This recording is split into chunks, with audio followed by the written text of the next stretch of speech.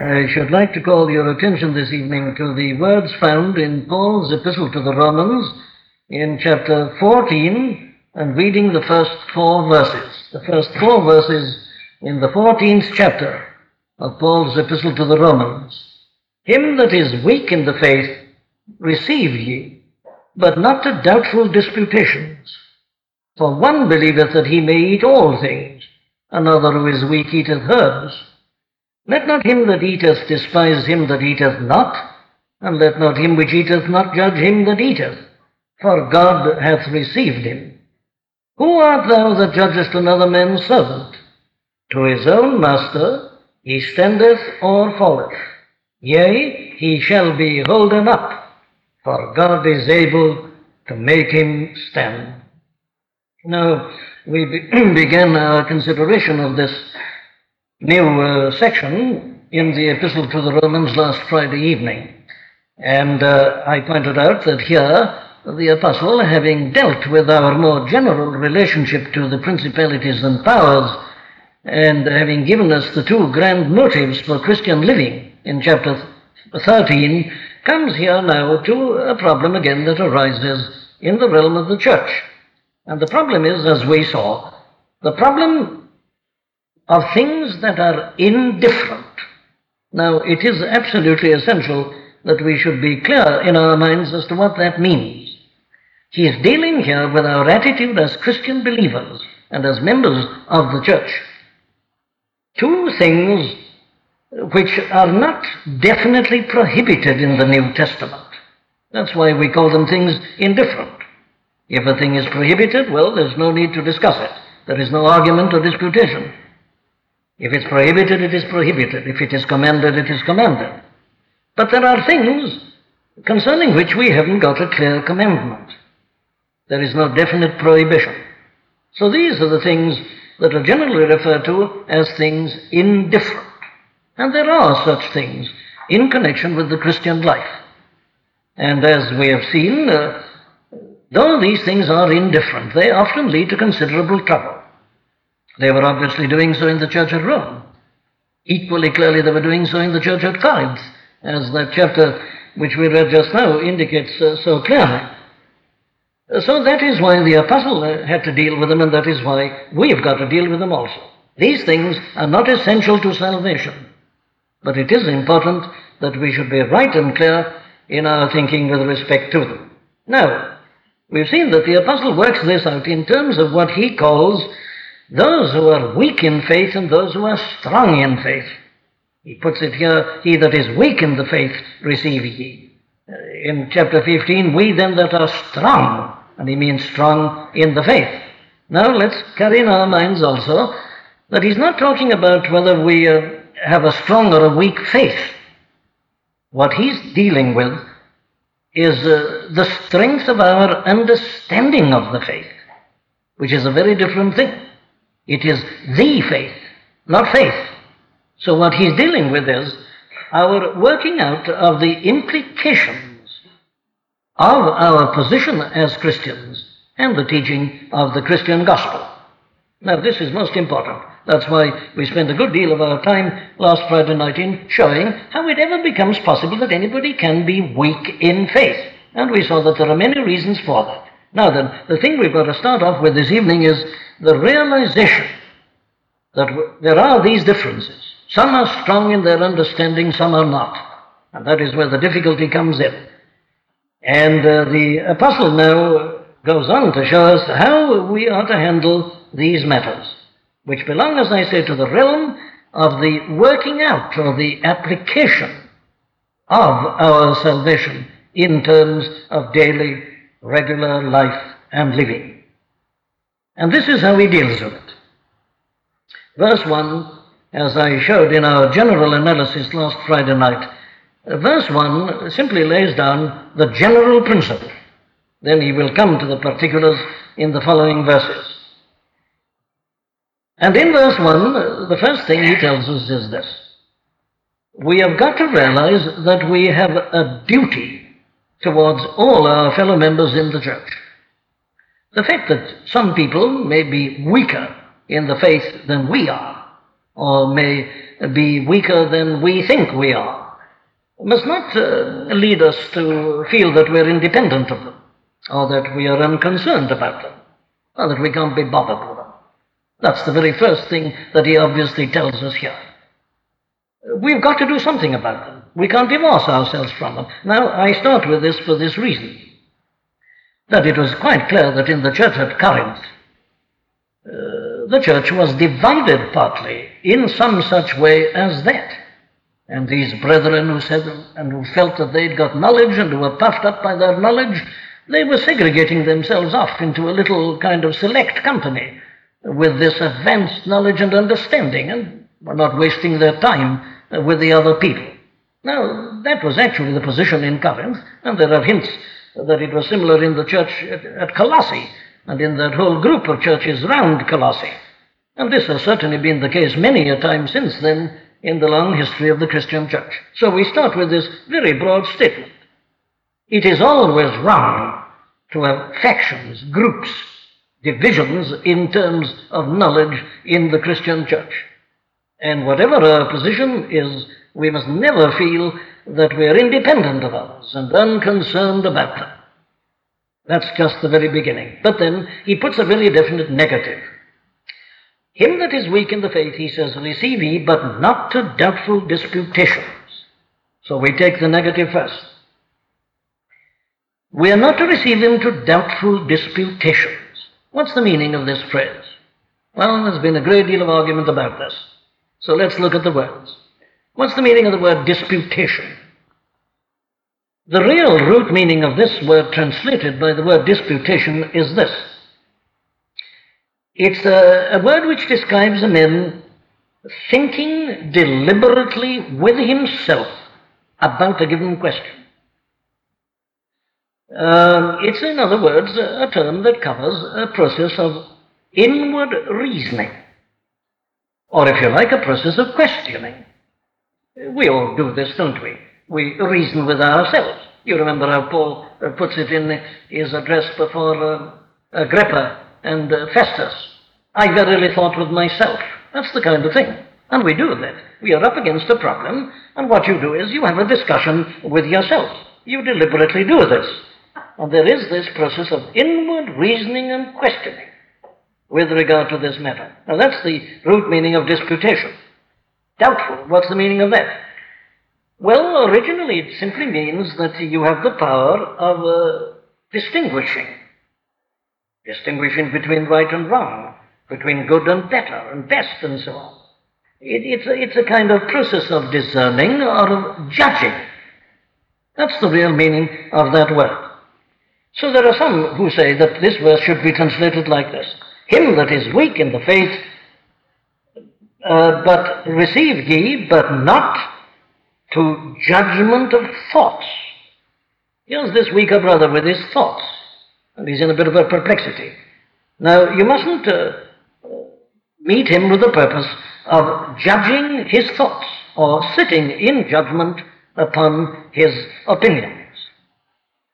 Now, this brings us to the very essence of this matter. This weaker brother, he's in trouble about these things.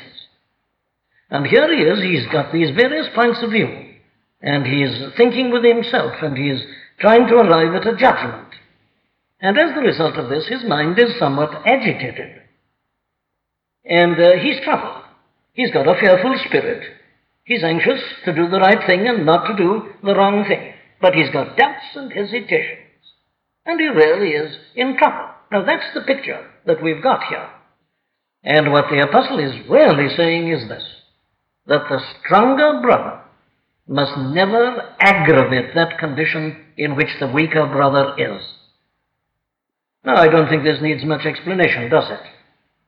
We're all familiar with people, indeed it may be true of us ourselves, who are almost perpetually in trouble about these things. Should I do this or shouldn't I? Is this right for me or is it wrong? They have this kind of hypersensitive conscience, this almost morbid conscience, what I describe as a kind of morbid scrupulosity. And they're agitated about this. They really are in trouble. They want to do the right thing, and they want to be right, and they want to live as Christians. But here they are in this condition. And what the apostle is really saying here is this: don't aggravate that condition. Now, how can this be done? Well, you can aggravate it like this. You can aggravate their troubles and their condition simply by constantly raising this very thing that is agitating them and arguing with them about it. You're aware of the fact that they've got this trouble. And there's a temptation that comes to you always to be fixing on this and saying, well, now, what about it? Are you still troubled and worried? And perhaps you may do so jocularly. No, the apostle says you mustn't do that. You mustn't be always harping on this. If you know it's a problem and a trouble to them, well, don't be always raising it. And don't give them the feeling that every time they meet you or come to your meetings that you'll always be raising this problem, because you're only going to end by making them still more agitated than they were at the beginning. Another way you can make their condition worse is, of course, by ridiculing them, making fun of them. Fancy being bothered about this. But you see, to them it's a very important and a very serious matter. And though to you it isn't, if you just ridicule them, you're going to increase their troubles. You're going to aggravate the agitation which they are already feeling.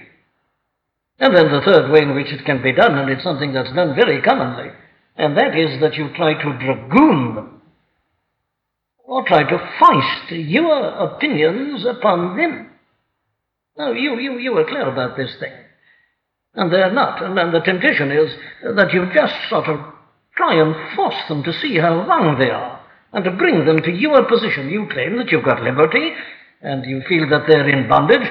No, you mustn't, says Paul, you mustn't so deal with them that you're going to increase their problem rather than diminish it. And if you try to bring force and pressure upon them, and to foist your clarity of understanding upon them, you will do them much more harm than good. Now, there is what is meant most essentially by this negative, not to doubtful disputations. You mustn't sit in judgment on them, and you mustn't foist your opinions upon them. Now, it's important that we should be clear about this and safeguard this exposition from being misunderstood. It doesn't follow from what I've been saying that these matters should never be discussed at all. Obviously, it can't mean that for this reason, that if they are not discussed, these people can never be helped at all. And they must be helped. So it's not a ban altogether. What the apostle is really concerned about is the way in which we do try to help them. That's what he's concerned about. He doesn't clearly prohibit all teaching. He does the exact opposite himself. He does the exact opposite here, as he does it in other places. So this is not a ban altogether, and saying that now because the thing is difficult to some people, you must therefore never mention it and never deal with it. Now, there are people, who adopt that attitude also. There are people who do that not only with regard to matters like this, but with regard to other matters like prophetic interpretation or the very doctrine of the church or of baptism or something like that. I've pointed this out before, that perhaps this has been one of the weakness of many movements and churches, evangelical movements and churches at this present time, that if they feel that a subject is going to upset anybody, they avoid it altogether. There has been a very serious failure to consider the whole doctrine of the church in interdenominational movements during this present century for that very reason, and that is surely wrong. That isn't what the apostle is saying. What he's concerned about is the way in which we do this. Very well then, there's our negative. Not to sit in judgments upon his agitated thoughts and thinking. Well, what are we to do? Well, the positive is receive him. As I say, not only don't ostracize him or don't turn your back upon him and don't be indifferent to him, but positively he says, you've got to receive him. And the word that the apostle used is a word that goes even further than that. It indicates how we should receive him. It carries the whole notion of giving him a cordial welcome, not a grudging one. Not that you sort of say, well, of course, I've got to put up with this, but it's a nuisance and it's holding me back and so on, and it's an annoyance that I have to do this. It's the exact opposite of that. You don't grudgingly welcome him and just put up with him. Receive him. Give him a cordial welcome, and show that you are really and deeply concerned about him. Now, the apostle puts this, he lifts it up to a level, you see, which makes this thing quite clear. Did you notice how he puts it in the 3rd verse?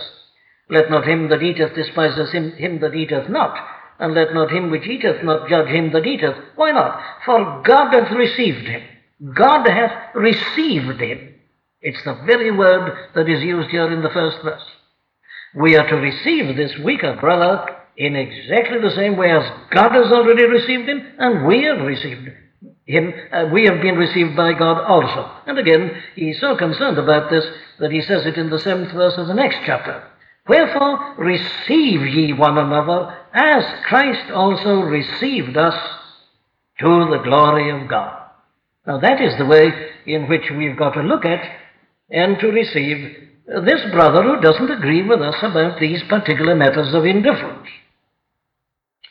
We have got to show him the same cordiality, the same love, the same delight in receiving him, as the Lord has him and us and all of us together. So you see, he lifts it up at once into this marvelous and wonderful realm. Well, now, here is the apostle's general ruling. And this first verse is going to cover everything that he's going to argue during the remainder of this chapter, and indeed as he sums it up at the beginning of the next chapter. But already it seems to me that the apostle has indicated to us certain principles, certain general principles, which are of the greatest practical importance to all of us at the present time.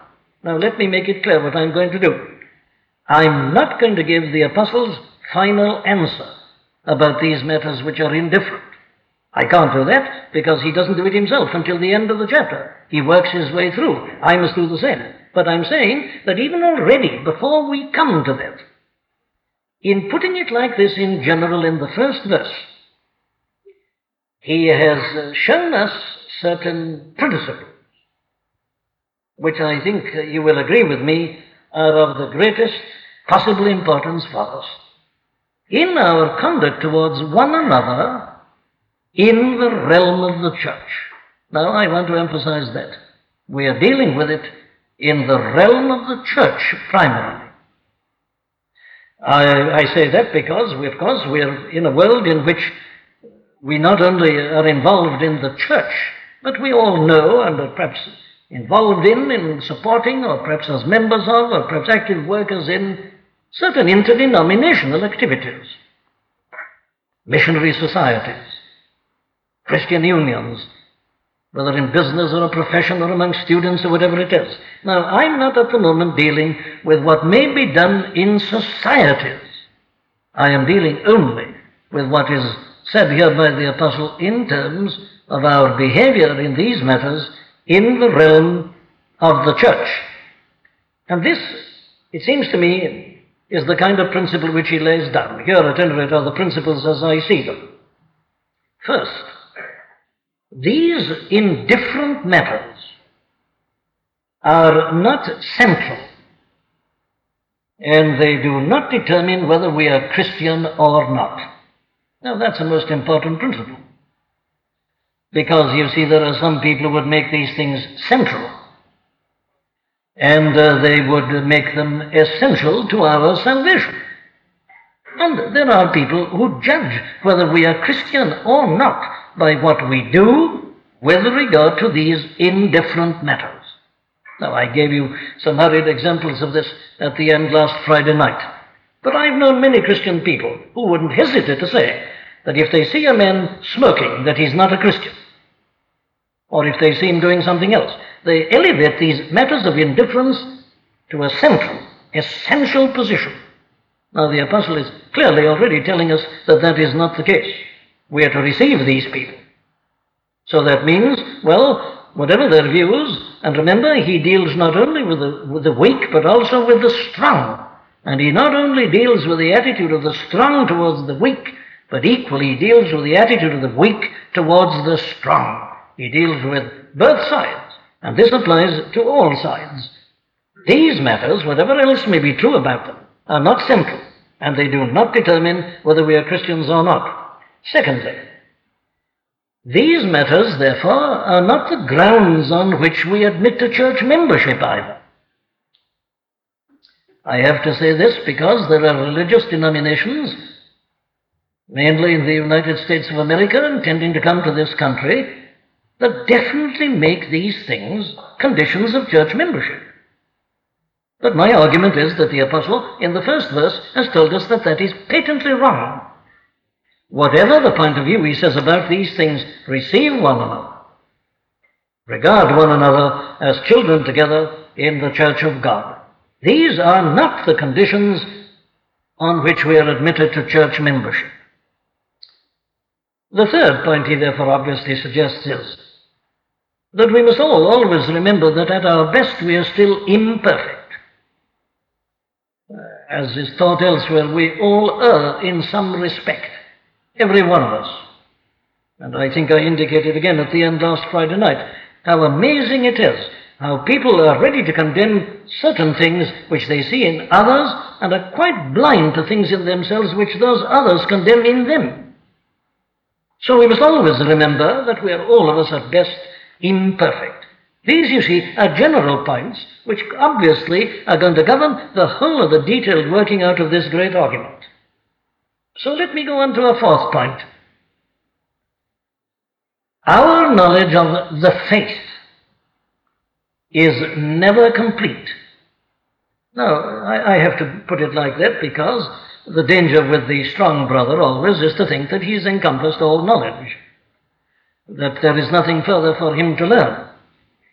So we've all got to remember that our understanding of the faith is never complete. It is never perfect.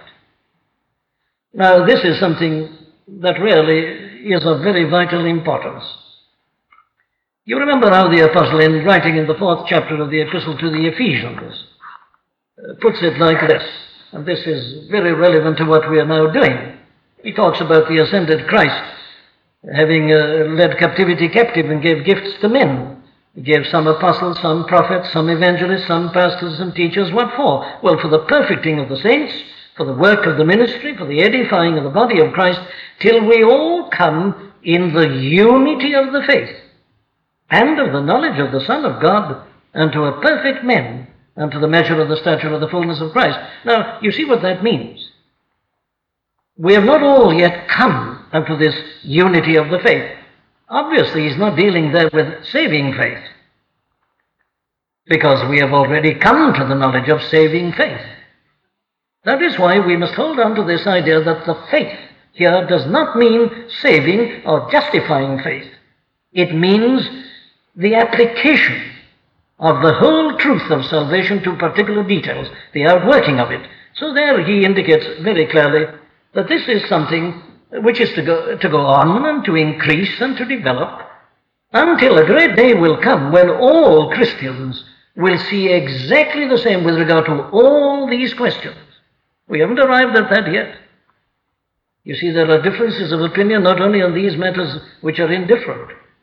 There are differences of opinion, as I was indicating, upon matters of prophecy, matters of baptism, and so on. And if we make any one of those vital to salvation or to church membership, we are violating the apostles' principle. We mustn't do that. There will be a day when we'll all see these things absolutely clearly. It hasn't arrived, obviously, but we are pressing on in this respect. Or take another statement of it which is perhaps still clearer. The second epistle of Peter, in the 1st chapter and beginning at the 1st verse, having reminded them, these men and these people, that God has already provided for us all things that pertain unto life and godliness through the knowledge of him that has called us to glory and virtue. He goes on to say this, beside this, giving all diligence, add to your faith virtue, and to virtue knowledge. Now this is the very thing with which we are dealing. You see, you've already got the faith. You can't be a Christian without it. You've got justifying, saving faith. You have seen the way of salvation. You have believed it. You have committed yourself to it. You've got knowledge there. But, says Paul, add to your faith. And what you've got to add to your faith, amongst other things, is knowledge. And you've got to give diligence to add knowledge to your faith.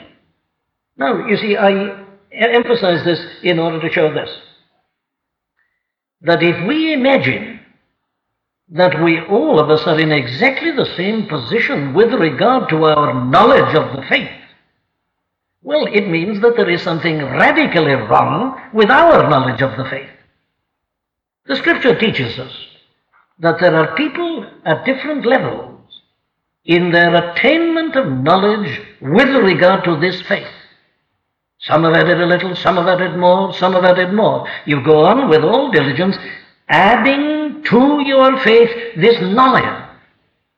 And this is something, of course, that explains why we've got these New Testament epistles. That's what they're for.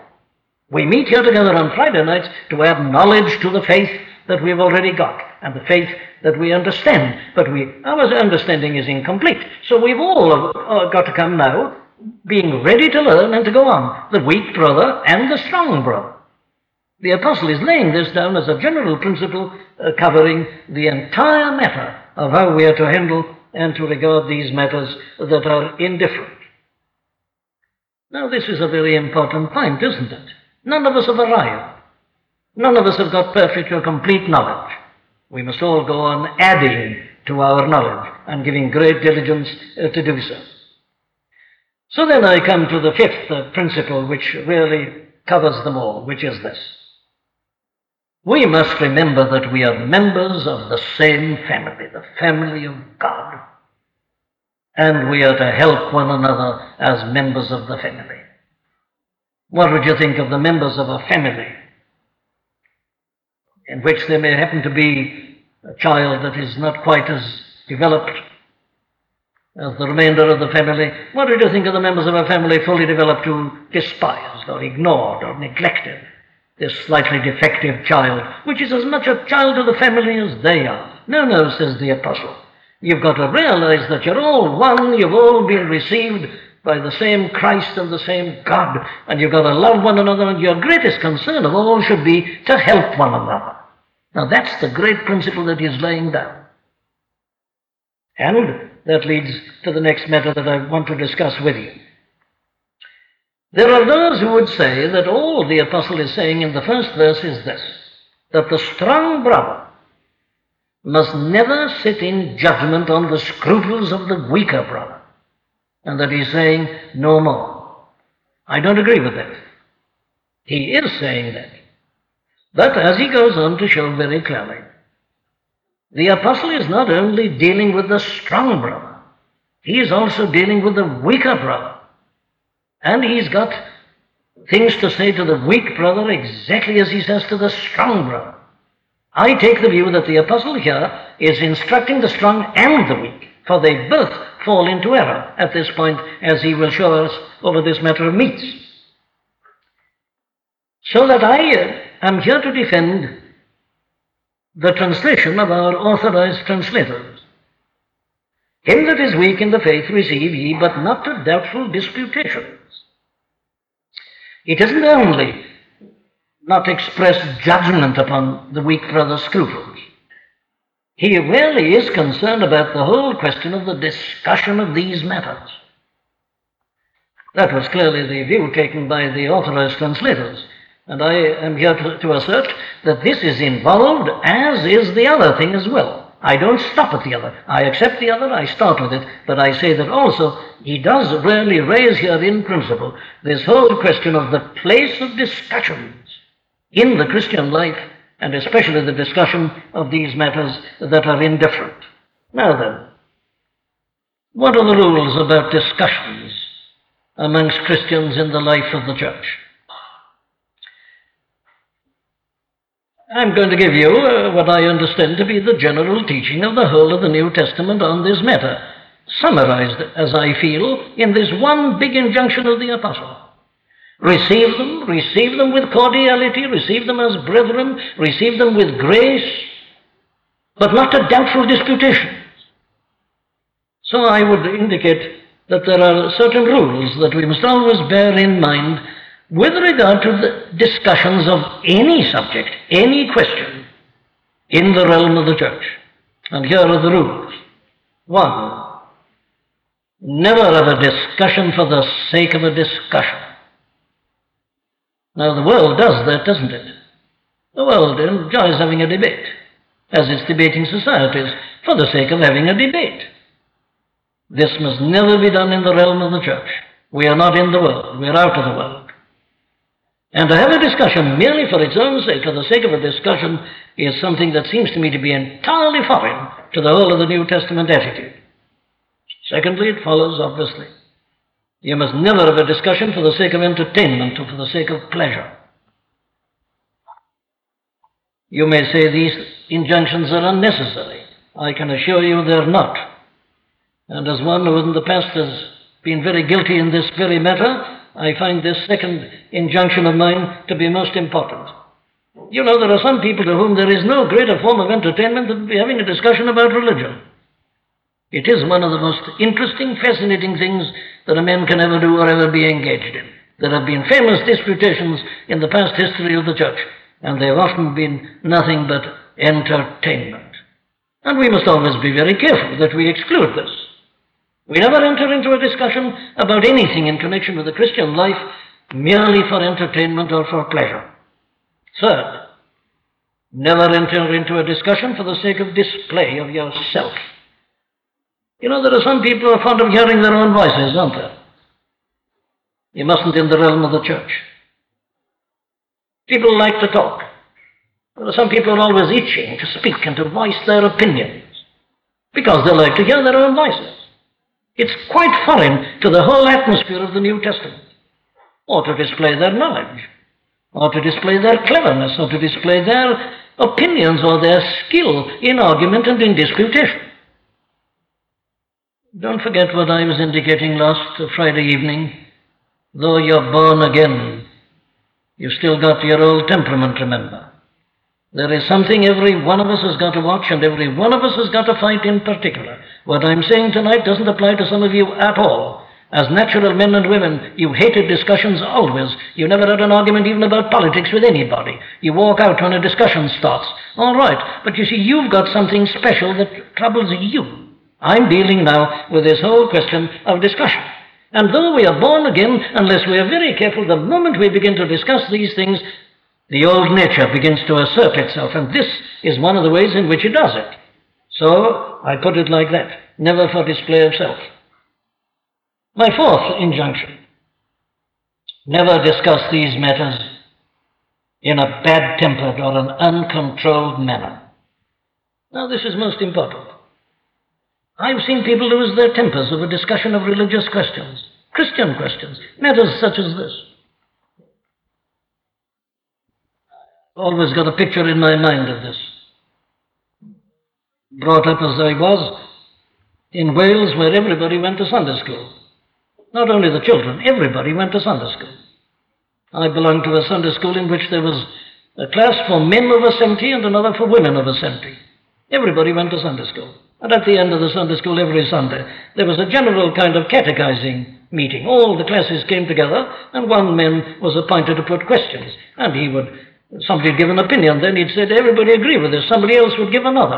I always remember the picture of a Sunday school ending on one occasion with 3 men on their feet speaking together at the same time, each of them having lost his temper. That's the sort of thing I'm saying should never happen, because for this reason, the moment you've lost your temper in a discussion, well, the important thing for you is not the question at issue any longer, it's the fact that you've lost your temper. Whatever the right or the wrong of this matter may be, you are patently in the wrong because you can't control yourself. And a Christian who can't control himself should not give his opinion on anything. The first thing he's got to learn, or she's got to learn, is self-control. And then only are you entitled to go on to discuss these questions. So there must never be bad temper. Now, this needs to be said in the church, doesn't it? You remember what Spurgeon used to say. He used to warn the students. He kept on saying it. He'd say, now you'll find this when you go out into churches.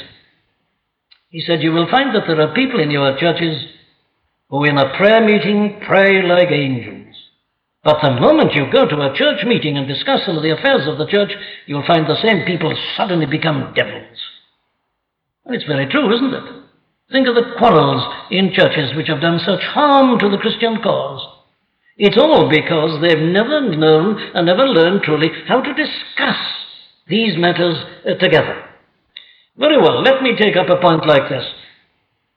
We must learn, I say, in the fifth place, always to draw a distinction between a discussion and an argument. Now, I'm saying that discussions are essential. They're a good way of teaching, as long as we are careful in these respects. What's the difference between a discussion and an argument? Well, there is a word which is being used very much at the present time. I confess I don't like it because I think it tends to confuse issues. It's this word, dialogue. It's the favorite word of the ecumenical people at the present time. And what they mean by dialogue is this. They say you mustn't have the old wranglings we used to have, but you must come and exchange opinions and try to see the other man's point of view. Well, that's all right. That is exactly what I think the apostle is saying here, is the thing we should practice. But where our friends of the ecumenical movement, of course, go so wrong is this, that they do that with Roman Catholics, for instance. Or they will do that with people who deny the very elements of the Christian faith. To which my reply is this: you must not and you cannot have a dialogue with people who either deny the faith altogether or so add to it that they deny it. You don't have a dialogue with them. A dialogue means, as we have here, that there is something in common, that you're all Christians together. But you mustn't regard as a Christian a man who denies the very elements of the Christian faith, or a man who says that you must go through the Virgin Mary or the saints, or that you are saved by baptism or something like that. Now, there is no basis there. A discussion, a dialogue, presumes a common basis, a common foundation. And what the apostle is saying is this: as you have all been received together by the Lord, as you are all Christians and fellow members and of the same family, well now then, on that basis, look at these questions in this kind of way. This is the difference then between a discussion and an argument. And the essential difference is this. If you're in an argument, of course, you're generally just out to win and to prove that you are right. And that's why argumentation is generally bad. It's not much use anywhere, but it's very bad in the realm of the Christian church. You mustn't be concerned simply to win an argument or to prove that you are right. You mustn't be concerned solely to defend your own position and to beat others or to beat them down. Why not? Well, because that always has the effect of antagonizing the other. That's the trouble with an argument. You are more certain of your position at the end, but so is the other person. You've hardened his position, you have antagonized him, and you've probably made him more obstinate. He sees that you are trying to put him down, and that makes him determined to defend his position at all costs. And so any agreement is already ruled out. The spirit on both sides is wrong, and an argument always does more harm than good. So let's be clear about the difference between a discussion and an argument. So I would put my sixth rule in this form. The desire always of all of us should be to know the truth better and to help one another. Now, those of you who read Robert Hall in his commentary in the Epistle unto the Romans will notice that he virtually says that this discussion never does any good at all, and that nobody has ever been persuaded by a discussion. I think he goes much too far. I am asserting that there is a real place for discussion, on condition that we observe these rules, on condition that the discussion is handled carefully, on condition that it is carried on in a spiritual and in a Christian manner. I think that this method of discussion, the so-called Socratic method, has justified itself throughout the centuries. But of course, it has its dangers. Everything has its dangers. Preaching has its dangers. Teaching has its dangers. And discussions have their dangers. And if a discussion cannot be carried out properly, or if it tends to degenerate always into an argument, don't do it at all. But I think it is going much too far to rule it out altogether and to say that a discussion is never of any value. Well, what then? How do we handle a discussion? The conclusion I come to is this one: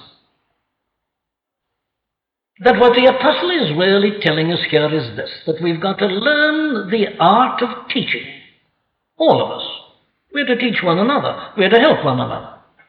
And the first thing he says you've got to do is to learn what is the essence of the art of teaching. And oh, how we all need this. I sometimes think that this is the thing that is needed above everything else by young pastors. I've seen excellent young men get into trouble in churches so often because they've never understood this point. Their motives have been excellent, and what they wanted to do was right, but their way of doing it has been so wrong and has so forgotten all that the apostle teaches here, that instead of teaching their people, they've divided their churches, and sometimes have even had to leave their churches. Now, but this isn't only confined to pastors. I've often come up against this problem in this way. Some of you tonight, you're listening to me, may have been involved in this very thing. I've often met this problem in the case of young Christian people getting married, and especially those who have been converted out of an irreligious or perhaps even a godless family. Now, the problem has often arisen in this way. They come to me, and the arrangements are being made for the wedding and for the reception afterwards. And they're in trouble. And the trouble is this. The bride says, well, no, my people are not Christians. And they're very anxious to have wine or something at the wedding reception. And the young couple have decided that they're not going to do this, that this is absolutely wrong, that they're Christians. They can't have this. And they're determined to stand on this and to bear their witness. Their motives are excellent. Whether I shock you or not, I don't know. But I have always told them that they mustn't do that. And that they mustn't do that for several reasons. One is that it isn't their reception. It is the reception given by the parents of the bride. Secondly, that if they really do want to influence these unbelieving parents to Christianity, well, then they must not behave as they're proposing to do. It's not their responsibility. They are not doing anything wrong, and they will certainly end by giving a completely false impression of the Christian faith to these unbelieving parents and the unbelieving guests who are going to attend. Now then, very well, bear that in your mind. The position of a young pastor is often this. He's called to a church where they may have had bazaars or something, and he doesn't believe in bazaars. And he takes a stand on this. Or not only bazaars, but various other things that unfortunately happen in churches at the present time. Now then, what is the rule? What is the essence of the art of teaching? Well, I think it's something like this. One, it is the business of the teacher always to realize the position of those who are being taught. The first thing a teacher has got to do is to make an assessment of the people he's teaching, whether it be children or whether it be adults, doesn't matter. The good teacher doesn't just come out of his study with his lesson all prepared and underlined and double underlining and just give it them. If he does, he's not fit to teach. The first thing the teacher's got to do is to understand those whom he's going to teach and to learn how to assess them. Secondly, he must learn not to expect too much from children and babes. You see, if you expect too much from a child, you can be very cruel to that child. What do you think of the sort of teacher who canes a child because it can't follow something that's been said? You'd agree it is not fit to teach. But you know, many people do this with adults. They're babes in Christ. They're weak in the faith. They don't understand. And yet these impatient teachers, they dragoon them, they slash them, they denounce them, and they antagonize them. Why? Well, because they've never taken the trouble to realize the position of these people. Now, I could give you personal stories about this. The first church of which I was the minister was the kind of church I'm describing. And the first thing I saw was that these people were ignorant, ignorant spiritual, of these matters. They'd never been taught about this. Not at all. It wasn't so much that they were deliberately wrong as that they'd never really been made to face things. Very well, if you start with a child, remember that he's a child. If you start with a child in the faith, remember that he's a child. Don't expect full understanding from children. If you do, you're a thoroughly bad teacher. And don't be cruel, therefore, to people. Don't expect from them what they've never been in a position to be or to have. So the third great thing is the need of patience. The teacher must always be very patient. You must be ready to answer questions. You must be ready to repeat yourself. You must be ready to face difficulties. Of course, you'll find this as a teacher, that some of the clever people feel you're wasting time. They know that already. Fancy going over that again, they say. You've got to ignore them, or not only ignore them, you know how to deal with them too. You can do something with them in passing now and again and just show them their conceit and that they don't always know quite as much as they can. But they'll be most impatient with you. Take no notice. You be patient. Be patient with the people who are struggling along, with the children in the faith. Deal with their questions. Answer them patiently. Be prepared to demonstrate to them out of the Scriptures. What the teacher must never do is just to stand up and say, I am saying. No. You've got to demonstrate it. You've got to show it. You've got to take your Scriptures. You've got to consider the possibilities, and you've got to work it out. And it needs great patience. There is no quality in a teacher that is needed more than this, the quality of patience. And then, fourth, never forget to appreciate the value of example. Holden rightly emphasizes this. You see, what you and I must do is this. Now, here is a man who's in genuine difficulty about something. Very well, we think he's wrong, we think we are right. Show that to him. Show it him in your life. Show it by your example. Show him a better way. Now, this is where it's often come in with young pastors. They start by laying down this law. Now, I've always said to such a thing I had to learn for myself. Remembering that these people don't know any better. Don't sort of lay down the law too much, but reason with them. Say, now look here, are you prepared to try another way? Are you prepared to give another way an opportunity?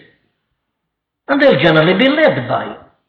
You can reason with them, and you show that you're a reasonable person and that you're patient. And just say, well, now, just let's try another way. Let me show it you. You give your reasons, you give your explanations, and they're generally amazed. They never thought of this, and they're prepared to give it a trial. And you show in trial. So often have I known this happen, where a young minister has had to do this over a question like a bazaar, and he said, now let's try just for once. Let us ask the people to come and bring their gifts. And the people have accepted it, and they've had perhaps twice or three times what they've ever had out of their wretched bazaars. But that's the way to do it. Not to stand, as it were, on your hind legs and just lay down the law and denounce. No. You've got to show people. You don't make people do things without understanding why they're doing them. You must give them the reasons, and you must lead them by your example and by your instruction. So above all, and with this I close, the essence of teaching is that you show and manifest a loving interest in those whom you're teaching.